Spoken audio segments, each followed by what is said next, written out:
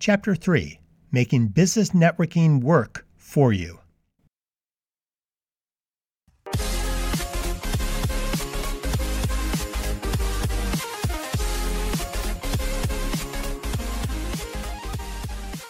Hey, what do you do for a living? How many times have you heard that question in social situations, networking events, business meetings, dinner parties, waiting in line at the grocery store, a million places? What do you do for a living is the ultimate go-to that people use in their first attempt to open up a dialogue with someone new. What's really interesting about that question is what it actually means.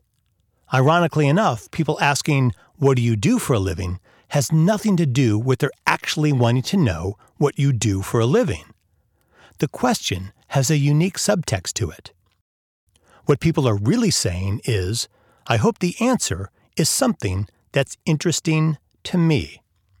In other words, they're not opening up a dialogue with you to collect data on the various aspects of your business or your life. They're just hoping for an interesting and stimulating conversation. They want to be entertained. Their question is actually a statement, which is, tell me something about you that I'll find interesting. So the real question here is, how do you make sure your answer is interesting? One of the keys to promoting what you do is to engage your audience at all times, which is why giving people the direct answer to the "what do you do for a living?" question isn't engaging. It's boring. What do you do for a living? I'm in marketing. Oh, well, what kind of marketing do you do? I do all kinds of marketing. Can you see how this is going nowhere? It's a dead-end conversation, and the last thing you want in opening up a dialogue with someone is hitting a dead end. So then, how are you supposed to answer when someone says, "What do you do for a living?" Well, you don't. You don't answer it, really? Yeah, don't answer. Instead, you turn the conversation around. Here's what I mean. When I'm out networking and someone says, "What do you do?" I redirect them. I make a joke. Me? I'm a professional troublemaker. It gets a little laugh. And while they're chuckling, I slip in there and ask them what they do. Now, do they care I didn't answer their question about myself? No way. They're delighted. At networking events, people are always ready to start talking about themselves. The strategy here is that while they're off pontificating about their business, I get to learn more about them. I get to see if doing business with them is in my best interest. If they just graduated college and they're at the event looking for a job, I know to wrap it up and move on. But if it looks like it might be a good fit, then I've already established myself as credible by asking first about them. The minute you show real interest in someone else, in their minds, your IQ level gets bumped up another 50 points. They're thinking, hey, this person's interested in me. They must be pretty smart. By putting the question back on them, you're establishing some credibility. You're giving them something they want, your focus. This strategy has an added bonus, too. While they're talking, you have time to relax into the conversation. You can formulate your own little plan of what you're going to talk about if you think that there's a good connection to be had here. By allowing the other person to speak first and showing genuine interest in them, and notice I said genuine interest, you can't fake it here, you have the key to opening up a pleasant dialogue and setting the foundation for a trustworthy business relationship. Establishing yourself right away as trustworthy is so important. Remember, people won't do business with you just because you're selling a product they need. There's tons of people selling what you sell. People only buy from you when they feel comfortable and believe that you have their best interest in mind. For example, anybody can sell tires, but the thing that's going to drive your customers to buy from you, as opposed to your competition, isn't being the cheapest tire store in town or the most well-informed tire store in town. It's their belief that you alone have their best interest in mind. When you've asked them all sorts of questions about their car and the types of conditions they'll be driving in, they'll see that you have a unique curiosity and interest in them. They believe their satisfaction is important to you. It puts them at ease and makes them feel a deep sense of trust. This is why when someone asks, "What do you do for a living?" you want to use it as a prime opportunity to establish a sense of trust and credibility. You want to get them actively involved with you as quickly as possible. Invest your time into learning about them, not talking about yourself. Establish trust by making them feel important. But of course, that's only half of it, because eventually you're going to get around to the part of the conversation where it's time for you to talk about you. Now, the same rules still apply here. Remember, their hopes and dreams at the start of this conversation is that it would be compelling for them. So far, you've done a good job by showing interest in them, but now that it's about you, you still want to keep this train rolling down that track. So if you aren't an astronaut or a stunt car driver or curing cancer or in a profession that offers its own unique level of fascination, you need to be able to serve up a compelling response to "What do you do for a living?" Aha! And now we have arrived at the crux of the conversation. I'm going to share with you the strategy I refer to as the lean-in. The lean-in is not a description of what you do, but an expression of what you do. When you use the lean-in effectively, it fires up people's curiosity about you and inspires their imagination. The lean-in makes you an object of their fascination and, most importantly, makes them want to know more about you. That's key because you always want your answers leading them to ask more questions. And that's what the lean-in does. Let me explain how this works. So, back at the networking event, my new friend has been chatting it up about himself for quite a while. Based on what he said, I think there's a good opportunity for a growing business relationship, so I'm invested. Finally, he says, "What about you, Dan? What do you do?" Instead of setting myself up for a dead-end conversation with, "I'm in marketing," I use my lean-in, such as this. "I'm an Uber driver for business." Now, there's a distinctive pause here while he's waiting for me to tell him more, to finish the joke or explain what I mean. But I don't. I've set up a puzzle in his mind, and his mind wants an answer. I can see him thinking, now I know what an Uber driver is, but I don't get the business part. So what does he do? He leans in because he wants to know more. "What do you mean by that?" he says. And now I got him. Well, it's simple. I take your business from where it is to where it's supposed to be. That gives him a little more of the puzzle, but it isn't solved yet. Now he starts in with the questions. "Are you a coach? No. A consultant? No. You sell training? No." It's kind of fun having him on the hook, but confusing him isn't going to help me in building a foundation for a healthy, growing business relationship.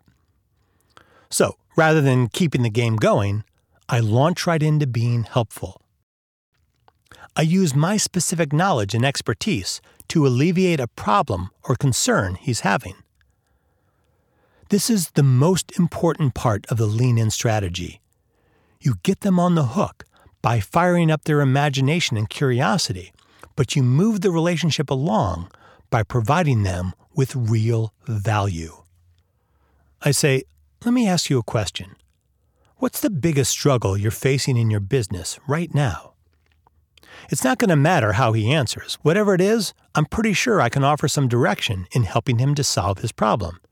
And even if I can't, I'm going to use my vast business network to hook him up with someone who can. Either way, I'm determined that he's going to walk away from our conversation in a better position than he was when he started. I'll keep talking and asking and digging and offering more suggestions. And remember, I have still yet to tell him what I do for a living. We might be 20 minutes into the conversation before he stops and says, "Wait a second, what do you do?" And at that point, I have already showed him so much value, it's easy to say, "I do this. I help my clients be more successful. I call it transformational marketing, exactly what I'm doing with you right now. He gets a live demo of my work, the value of my expertise, and I get a potential new client or a big fan excited to refer me to his friends and fellow business owners. Now, in teaching this technique in my seminars, I always get at least a few people who, like you may be thinking, say, "That's great for you, Dan, but I'm a lawyer or electrical engineer or termite specialist. I can't do a live demonstration at a business event." But the truth is, yes, you can. Not in the same way, but all of us, every professional person has specific business knowledge and expertise that can wow, amaze, and be of service to others. We may not realize it ourselves because that expertise is so obvious to us. When I started mentioning to people how consumers make every buying choice based on emotion, not intellect, I couldn't believe how many people were floored by that. I thought it was perfectly obvious, but only because I live in that world every day. It's in my bones. But for some people, they've used that knowledge to change the entire direction of their sales process. So never doubt the value of the specialized information you have that you take for granted. What is obvious to us in our profession is often groundbreaking to the civilians. You'll see this once you start asking people about the places where they struggle in their professional or personal lives and helping them with those things using your expertise. My client, the termite specialist, gives people handy tips for preventing infestations in their homes. My client, the electrical engineer, offers people ideas for cooler lighting that reduces their air conditioning bills at home. They offer suggestions obvious to them but are groundbreaking and inspiring for the people they help. So let's talk about how you can develop your own lean-in. The most important part of the lean-in is that it must be visual, and it must be a visual in which people are familiar. The moment I say Uber driver, you have an immediate picture in your head. I wouldn't want to say car service instead of Uber. It's not an immediate visual. In creating this visual puzzle, you need to use objects or things which people can immediately relate to as a metaphor. If I said, "I'm a rechargeable digital camera battery for your business," well, they're lost. Far too complicated and not relatable. One client, an executive coach, started his lean-in with, "I build ladders." That's terrific. We all know what a ladder looks like, and it's a very juicy metaphor for ascension. To get ideas for your lean-in, just look around you. Metaphors are everywhere. The sun, a filling station, camera, paintbrush, a garbage can. The choices are infinite. Now, the second part. This can either be a mixed metaphor, something that doesn't quite fit, or just something that expands on the original concept. The mixed metaphor is fun because it creates curiosity and confusion. When I say I'm an Uber driver for your business, it's two things put together that clearly don't fit. It's like saying I saw a grizzly bear with a horse's head. Now, you saw that image in your mind the moment I said it, but it doesn't make any sense. Your lean-in needs to set up a visual puzzle that their mind wants to solve. The other way of building your lean-in is to just expand on the concept. Here's another one I use. I help my clients step out onto the rickety rope bridge of success, holding their hand, guiding them every step of the way. No juxtaposition here, just an expanded visual of me walking with someone on this dangerous bridge. It sets up the idea that I know what I'm doing and I can help them in areas where others have tremendous difficulty. The best piece of advice I can give you in establishing your lean-in is that if you're overthinking it, you must be overthinking it. Make it super simple. Do this. Say the words, "I'm like a blank for your business." Then fill it in with whatever you like, whatever you see around you. I'm like a computer screen for your business. Nah. I'm like a shoe for your business. I'm like a toilet for your business. Ugh. I'm like an elevator for your business. Whoa, hold on. Elevator. Now that sounds good. Now what? I take you up to the greatest heights where you truly want to be. Perfect. Ladies and gentlemen, we have a lean-in. It's that simple. If you don't work B2B, then substitute the word business for whatever fits. Instead of for your business, maybe it's for your home, or for your family, or for your children, or for you. My termite specialist says, I'm a protective shield for your family. Beautiful.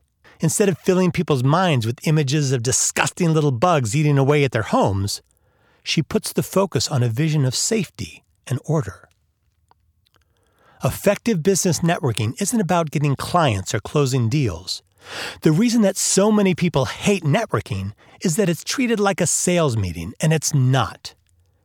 Networking is a simple practice of planting the seeds and little else. There's no ROI here. Get that out of your head. Those seeds may sprout into a developing business relationship, but mostly they won't. So why do it then? For the same reason that you go to the gym, you take a walk, or have a glass of water with lunch instead of a chocolate shake. Networking is good for you. It's a learning environment where you develop your skills for better business interactions. Look, you'll never play Smoke on the Water after your first guitar lesson. It takes practice, and that's what business networking offers you. Practice. So, what do you do for a living? It doesn't matter. Engage, entertain, enthrall, fire up people's curiosity, and inspire their imagination. Converse with your contemporaries and learn to be the belle of the ball. Focus on being helpful and watch your business grow.